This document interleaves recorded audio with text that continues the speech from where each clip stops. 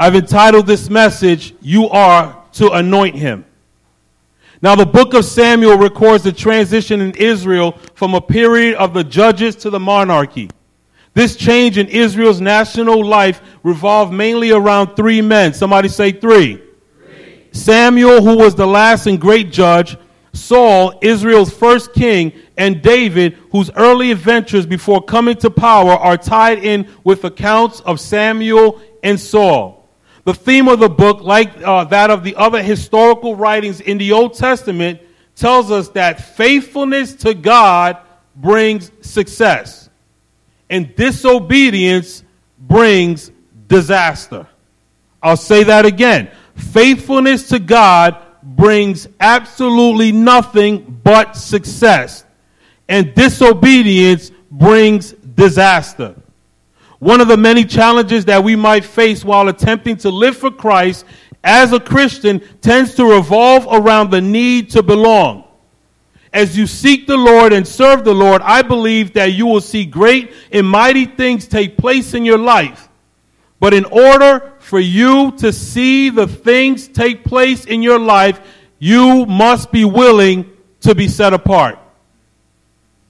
We must be willing to be set apart.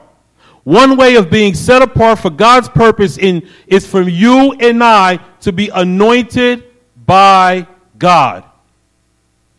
The anointing, the power of the Holy Spirit in a person's life can only come from God. It's His anointing. So that means He gives it to whoever He finds fit, whoever He wants to. We can sit around and say, I can't believe God would anoint that person. It's His anointing. He does whatever He wants to do. He pours the oil out on whoever He wants to do. He's never called a board meeting to figure out who He's going to anoint. He's never said, what do you think about it, Anthony? And He's never looked for my opinion. God is God all by Himself. He does whatever He wants to do. He doesn't take a poll. He doesn't have an election. He is God all by Himself, and He anoints whoever He wants to anoint, whether I like it or not. Amen? It's His anointing. The Bible says in Matthew chapter 3, verse 16, it says, after the baptism, as Jesus, He came out of the water, the Bible says that the heavens opened up and He saw the Spirit of God descending like a dove and settling on Him. In Luke chapter 14, verse 8, it says, the Spirit, this is Jesus talking, the Spirit of the Lord is upon me, for He has anointed me to bring good news to the poor. He has sent me to proclaim that captives will be released, that the blind will see, and that the oppressed will be set free. Let me say that again. That the oppressed will be set free. That's a good place for an amen. We see even in the life of Christ that He too was not only baptized in water, but He was baptized in the Holy Spirit. And He received the anointing of God upon Him so that He could fulfill what the Father called Him to do.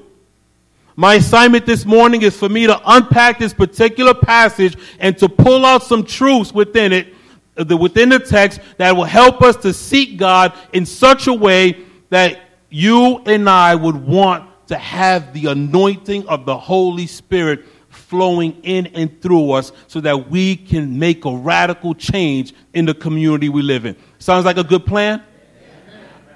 I was going to do it regardless. I just like to have people think that they're involved in this thing. So the first thing we must know is about the anointing. Point number one, PowerPoint number one.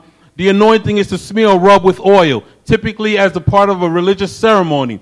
It's to nominate, select, or choose someone as a successor to or leading candidate for a position. It is to be separated from. The Bible tells us that God calls the prophet Samuel, and He tells Samuel, He says, fill your horn with oil. And He says, go down to Jesse's crib. My bad. It's in me. For those of you who aren't multilingual, crib means house. So He says, go down to Jesse's house. There you will find the next king. you are to anoint the next king with oil. So he goes down to Jesse's crib. He gets down there. He sees Jesse. He asks Jesse, where's his son? Jesse parades all of his sons. The Bible tells us that Samuel holds the oil over them. He holds the horn over them. The oil doesn't flow out. And then he says to him, is there anybody else? And Jesse says, oh yeah, there's a rut. He called his son a rut. He's over there tending the sheep. The prophet says, well, go get him. We're going to remain standing until he gets here. Those of us, don't raise your hand, those of us who've been in the legal system and you walk into the courtroom and you're sitting down, the judge comes in, they ask you to do what? Stand up. You're not supposed to let them know you. Let them respond. But he says we're going to remain standing until he shows up. When a king walks in a house, everybody stands up. The Bible says that David shows up, Samuel holds the horn over him, and the oil flows right out of the horn. Like I said, God anoints whomever he wants to anoint. His father called him a rut. Look it up. It's in the Bible. But he was the one that God allowed the oil to flow over. This is a side thing. Always seek a second opinion. Father called him a rut, but God called him a king. Whatever they call you, get the second opinion from God. Always seek a second opinion. Yeah, that's, amen. Right there, deserves a clap. So point number one, as followers of Christ, we must stand out. 1 Samuel 9, 1-2 says, there was a man from the tribe of Benjamin named Kish. He was a son of Abiel, the grandson of Zeor, the great-grandson of Bicharath, the great-great-grandson of Ahab, a Benjamite of stalwart character. He had a son, Saul, a most handsome young man. You know, when I first read this, I thought the Bible was talking about me. Because it says there was none finer. But then I got to the part where it says he literally stood head and shoulders above the crowd. I realized I'm only 5'9", so definitely wasn't referring to me. But in other words, Saul stood out. It says in 1 Peter chapter 2, verse 9, the King James Version, but ye are a chosen generation, a royal priesthood, a holy nation, a peculiar people, that ye should show forth the praises of him who hath called you out of darkness into the marvelous light. Out of darkness into the marvelous light. Okay, 8 of y'all got it. Out of darkness into the marvelous light. 9 of you got it. I'll try this again. God has pulled you out of darkness and brought you into the light. That is beautiful. To know what it's like to be in darkness and then to know what it's like to be in the light. That's what God has done. In 1 Peter chapter 2, verse 9, it comes from the King James Version, and it is not seen in modern English translations. The word peculiar was often used to refer to something belonging to someone, as in someone's property. Ye are a chosen generation. You are a peculiar person chosen by God. Now, I don't know about you, but I know when you play basketball or baseball or something, you know, they be like, I got him, I got her. They always pick the best people first, but God chose us. God chose us. So if you get picked last, know that you are chosen by God in the kingdom. You're a peculiar person chosen by God. You are wonderfully made in his image. If we look up the word peculiar, it can have several meanings. Probably the most common usage of the word peculiar today is referring to someone or something that is strange, odd, or uncommon. In this verse, Peter is not saying that Christians are strange, odd, or uncommon, unusual people, even though the world might look at us that way. What the passage is communicating is that Christians are people who belong to God.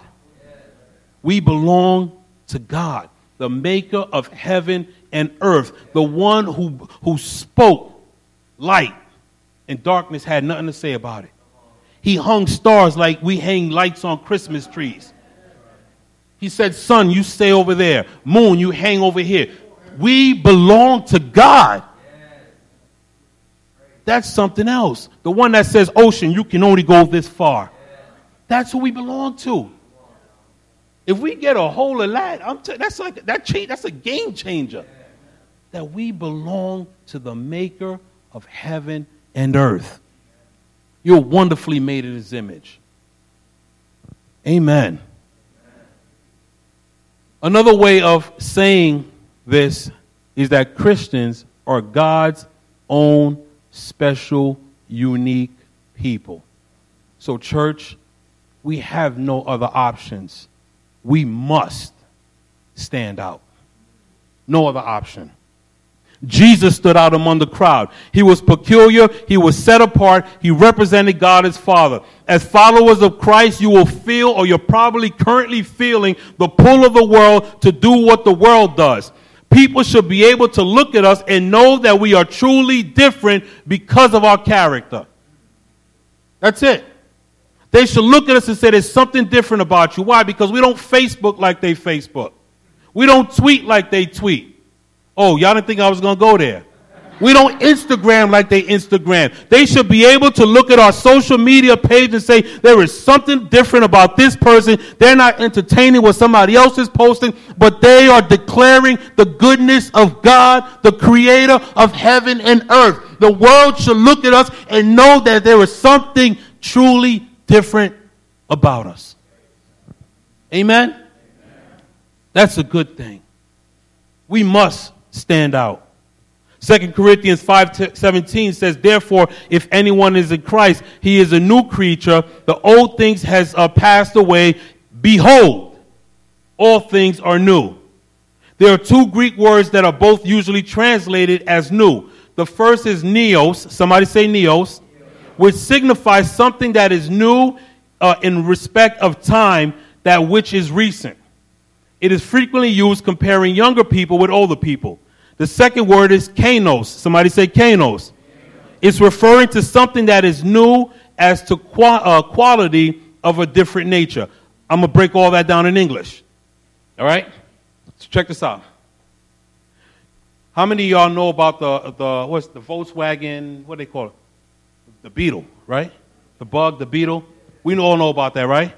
Well, if you had that car in 1979, you were the bomb. My bad. You had it going on. The bomb means you were it. So if you had that in 1979, and then 1979, you put a lot of miles on it, you went and bought an 81. 1981, you put a lot of miles on it, you upgraded to the 85. 85, you upgraded to the 89. 89, you upgraded to the 95. 95, you upgraded to the 2000. Then you say, you know what, let me get the 2005, let me get the 2009. Now here you are in 2021, and you have the 2021 version. Can I tell you, that's not what God is talking about. He's not looking to upgrade the old me. The word, behold, something totally new, means Tesla. It means Tesla.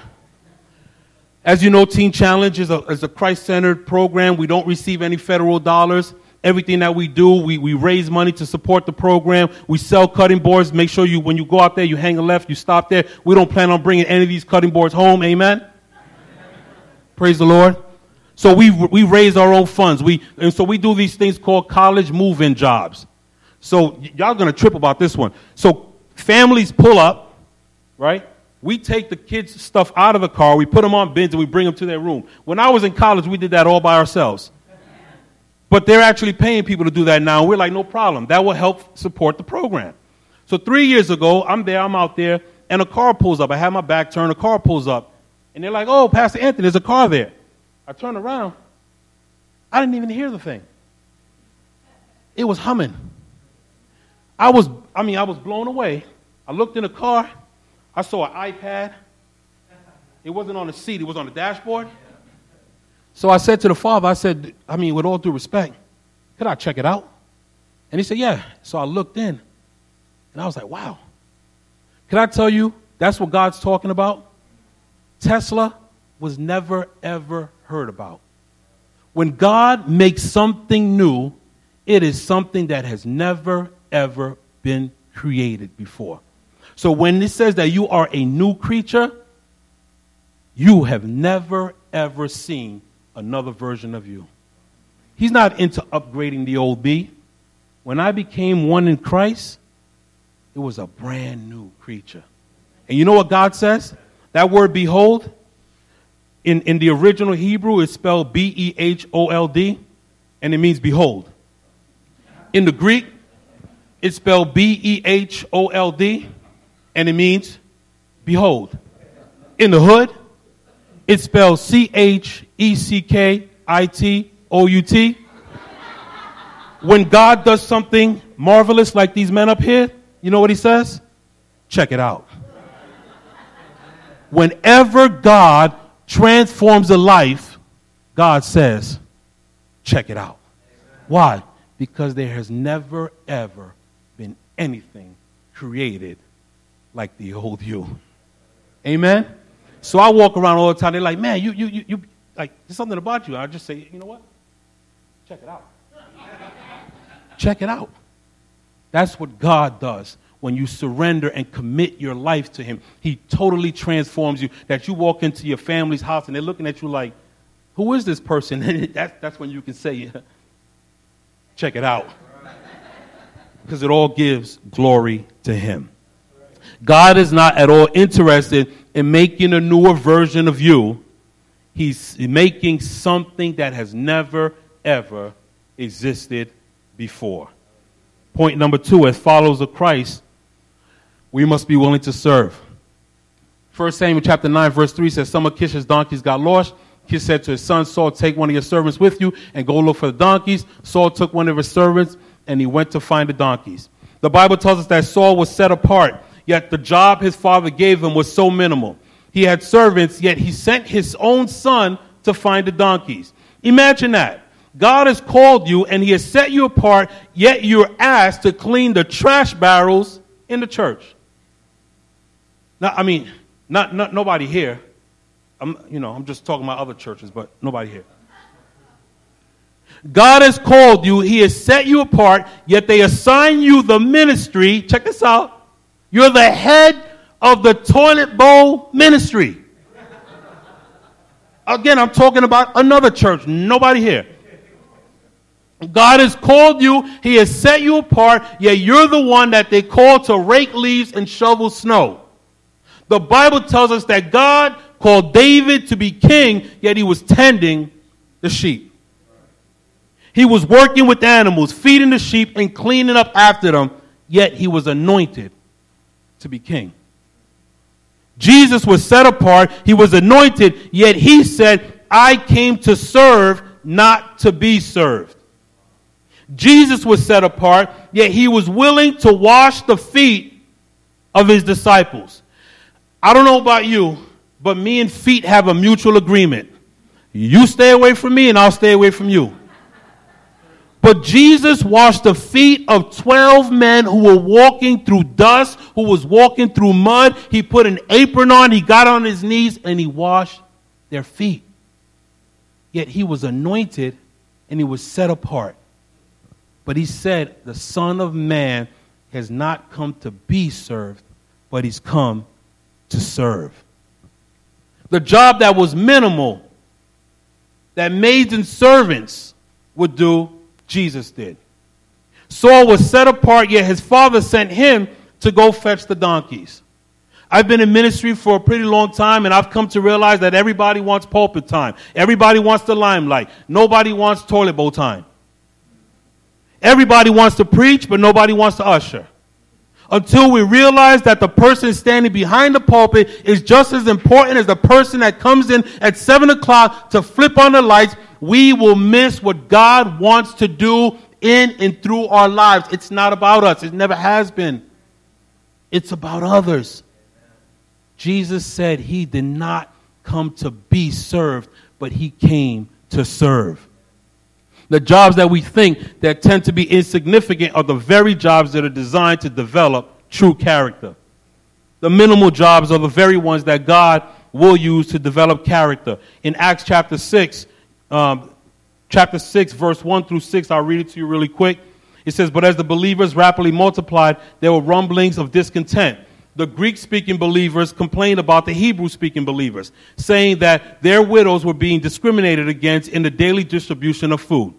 So the 12 called a meeting of all the believers. They said, we apostles shouldn't be spending our time we should be spending our time teaching the word of God, not running a food program. So, brothers, select 7 men who are well-respected, say well-respected, and full of the Holy Spirit and wisdom. We will give them this responsibility. Then we apostles can spend our time in prayer and the teaching of the word. Verse 5 says, everyone liked this idea. So they chose the following: Stephen, a man full of faith and the Holy Spirit, and 6 others. Stephen had to be filled with the Holy Spirit and to have wisdom to distribute food. Think about that. You couldn't even work in the food pantry unless you were filled with the Holy Spirit. I mean, that's what it says here. We cannot do the work of God unless we get filled with the Holy Spirit so that we can do the work of God 101%. They said select people that are filled with the Holy Spirit and have wisdom. God, for the food pantry? Yes, for the food pantry. They must be filled with the Holy Spirit. There are no jobs in the kingdom that are insignificant. I'm going to tell you about Stephen real quick. Want me to tell you about Stephen real quick? Yeah. I was going to do it anyway. The Bible tells us that Stephen, he finally, he does what he does. He works in a pantry. Now he finally gets a pulpit. He's out in the middle of the street. He preaches the gospel. I'm paraphrasing. You got to read this yourself. He preaches the gospel. They don't like the fact that he preaches the gospel. They arrest him. They bring him before the council. So he's standing before the council, and he's like, oh, my goodness, God, you gave me the best pulpit there is. He's standing before the whole Supreme Court, and he begins to preach the gospel from Genesis up until the crucifixion of Jesus Christ and the resurrection of Jesus Christ. And the Bible says they got so angry. It says that they stoned him. Let me bring that back. Stoned means rocks. Good. Y'all didn't catch it. Good. I don't want y'all to say, well, Pastor Stephen got stoned, so it's okay. No. Stoned. He got hit with rocks. Okay? We good? But watch this. The Bible says that as he's getting stoned, the Bible says he looks up, he sees heaven open, and he sees the Son of Man standing. It's the only time you'll read in the Bible about Jesus standing. You always hear about Jesus what?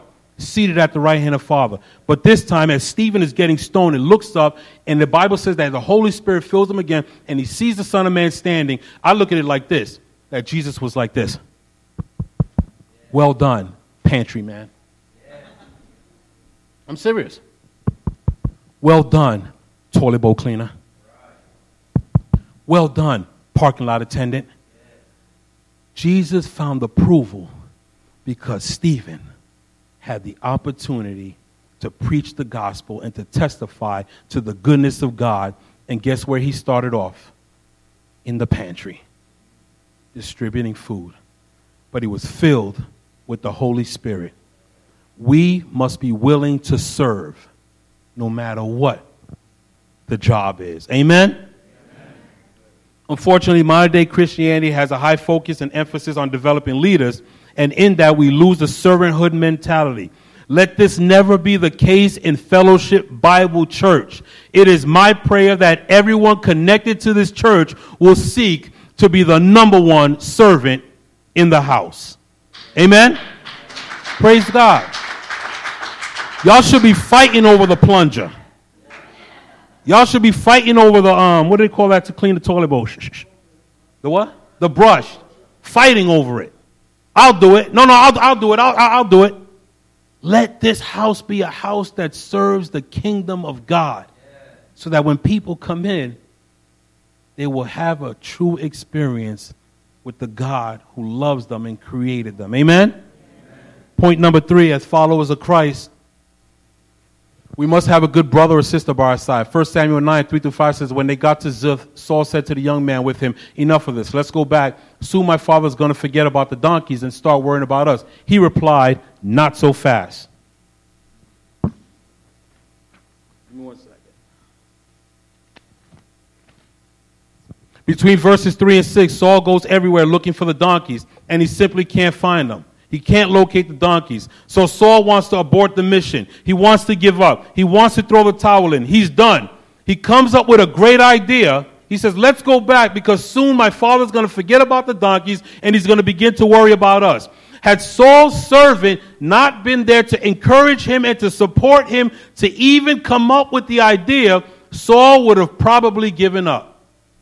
Can I tell you this? You and I cannot succeed in the kingdom of God unless we have a solid support system.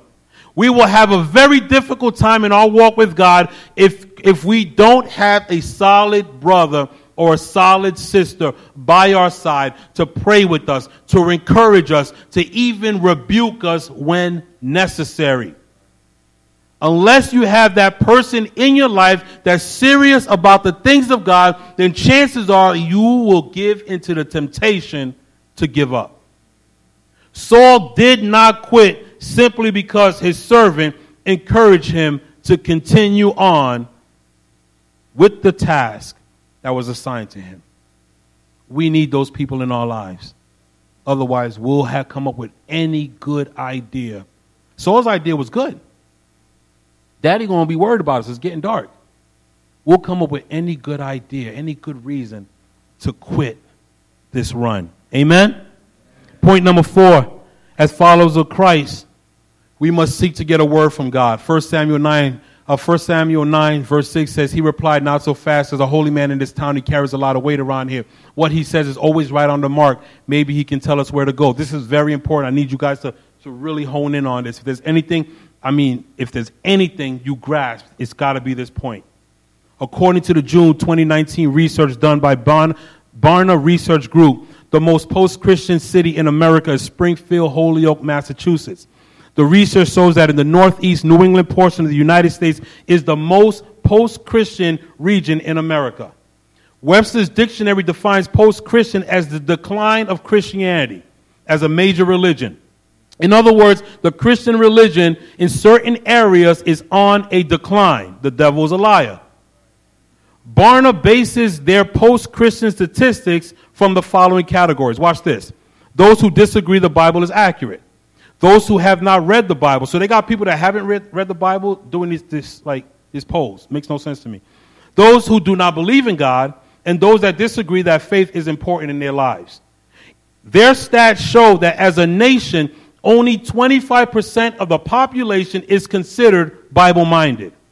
If these stats are correct, then it's fair to say that very few in this room right now read their Bible on a daily or weekly basis. That's if their stats are correct. Can I tell you, I know what it's like to struggle with reading the Word of God. I know what it's like. I know how 2 days can turn to 5 days, and then 5 days can turn to 8 days, and 8 days can turn to 10 days, and 10 days can turn to 14 days, and before you know, you're like, oh my goodness, I haven't read the Word of God in over 3 weeks. I've been there. I know what it's like. But I didn't tell you these stats to beat you up. I told you these stats to lift you up, to encourage you to turn to the Word of God. When I found myself years ago in that situation, I turned to a brother. I said, listen, I'm struggling with my Bible reading. I'm struggling with prayer. I said, here's what I need you to do for me. I need you to call me every single day. Don't even worry about how, I was a single dad at the time. I said, don't worry about how my daughter's doing. Don't worry about how I'm doing. Ask me, what did I read today? And he did that every single day, and it got me back on track. I'm here to tell you, if you are struggling with your Bible reading, you need to find somebody to hold you accountable. God wants you to know him, and the only way for you to know him is through his Word. I mean, we got it at our disposal now. All you got to do is download the Bible app, put it in your car, and drive to work and let the Bible read to you. Amen? Get a hold of the Word of God. Let us flip those statistics around. Not in this region. I am declaring that this region will be a region in the name of Jesus that reads the Word and knows the Word and stands on the Word, the whole Word and nothing but the Word. Amen? Amen? I'd like to encourage you today, if you find yourself struggling, do what I did. It will help you get back on track. Between verses 10 and 11, we read that Saul continues traveling to get a word from the Lord. And he finally arrives and he meets up with the prophet Samuel. And Samuel follows through on the assignment that God gave him. You and I cannot live in victory if we are not reading and meditating on his word. It has got to be the word. That's it. The word of God. Fall in love with the word. When I first got saved, I told a friend, I said, I just don't even have a desire to read this thing. He said, you're not supposed to. He said, you're not supposed to. He said, but if you ask God to give you a hunger, if you ask God to give you a desire, God wants you to read his word more than you want to read it. And when I started doing that, I fell in love with his word. And I just kept on reading and kept on reading. I want to encourage you this morning, church, to read the word of God. There is nothing like it. Last point number 5. As followers of Christ, we must seek after the anointing. 1 Samuel chapter 5, verse 1 says, Then Samuel took a flask of olive oil and poured it on Saul's head and kissed him, saying, Has not the Lord anointed you ruler over his inheritance? The worship team can come up. Like I started earlier, though conceived by the Holy Spirit, Jesus needed the baptism of the Spirit as he embarked on his ministry. As John baptized Jesus in the Jordan, a second baptism took place. The Spirit of God descended on Jesus like a dove. The greatest pattern for Christians to follow is that of Jesus Christ. He was both baptized in the Holy Spirit and anointed by God. So, if Jesus needed it, okay, one person got it. If Jesus needed it, how much more do we need it? The Bible says that he was baptized by the Holy Spirit and then he was anointed to do the work of the kingdom. Saints, we must seek without a shadow of a doubt the Holy Spirit and the anointing of God to accomplish what God has called this church to do and what he has called you as individuals to do. Let us seek after the anointing. I want to encourage you this morning to always seek after the very things that Jesus did. And I conclude with this priestly blessing found in Numbers chapter 6, verse 24. The Lord bless you and keep you. The Lord make his face shine on you and be gracious to you. The Lord turn his face toward you and give you peace. Amen? Could we stand and give the Lord a shout of praise?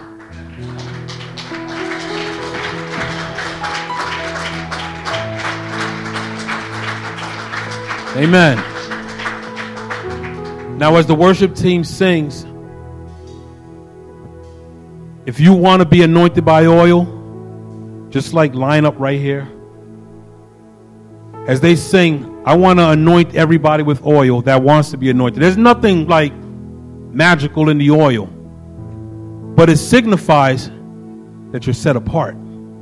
It signifies that you're separated unto God. Amen?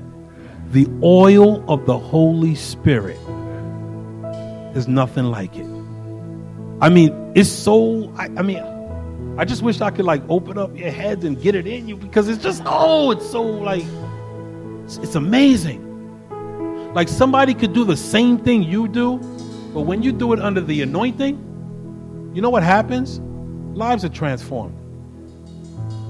A friend of mine asked me one time, he calls me up, he says, Anthony, he says, I need somebody to preach. I said, oh yeah, I definitely got it. He stopped me and said, you know what, let me bring that back. He says, anybody can stand behind a pulpit and preach. I know that. He says, I need somebody to preach that preaches under the anointing. Because he knew that it's the anointing that breaks strongholds. It's the anointing that sets people free. So as they sing, just line up. If you want a little dab would do. I'm just going to walk down and just anoint you with oil, signifying that you decided today to separate yourself and live for Jesus and Jesus alone.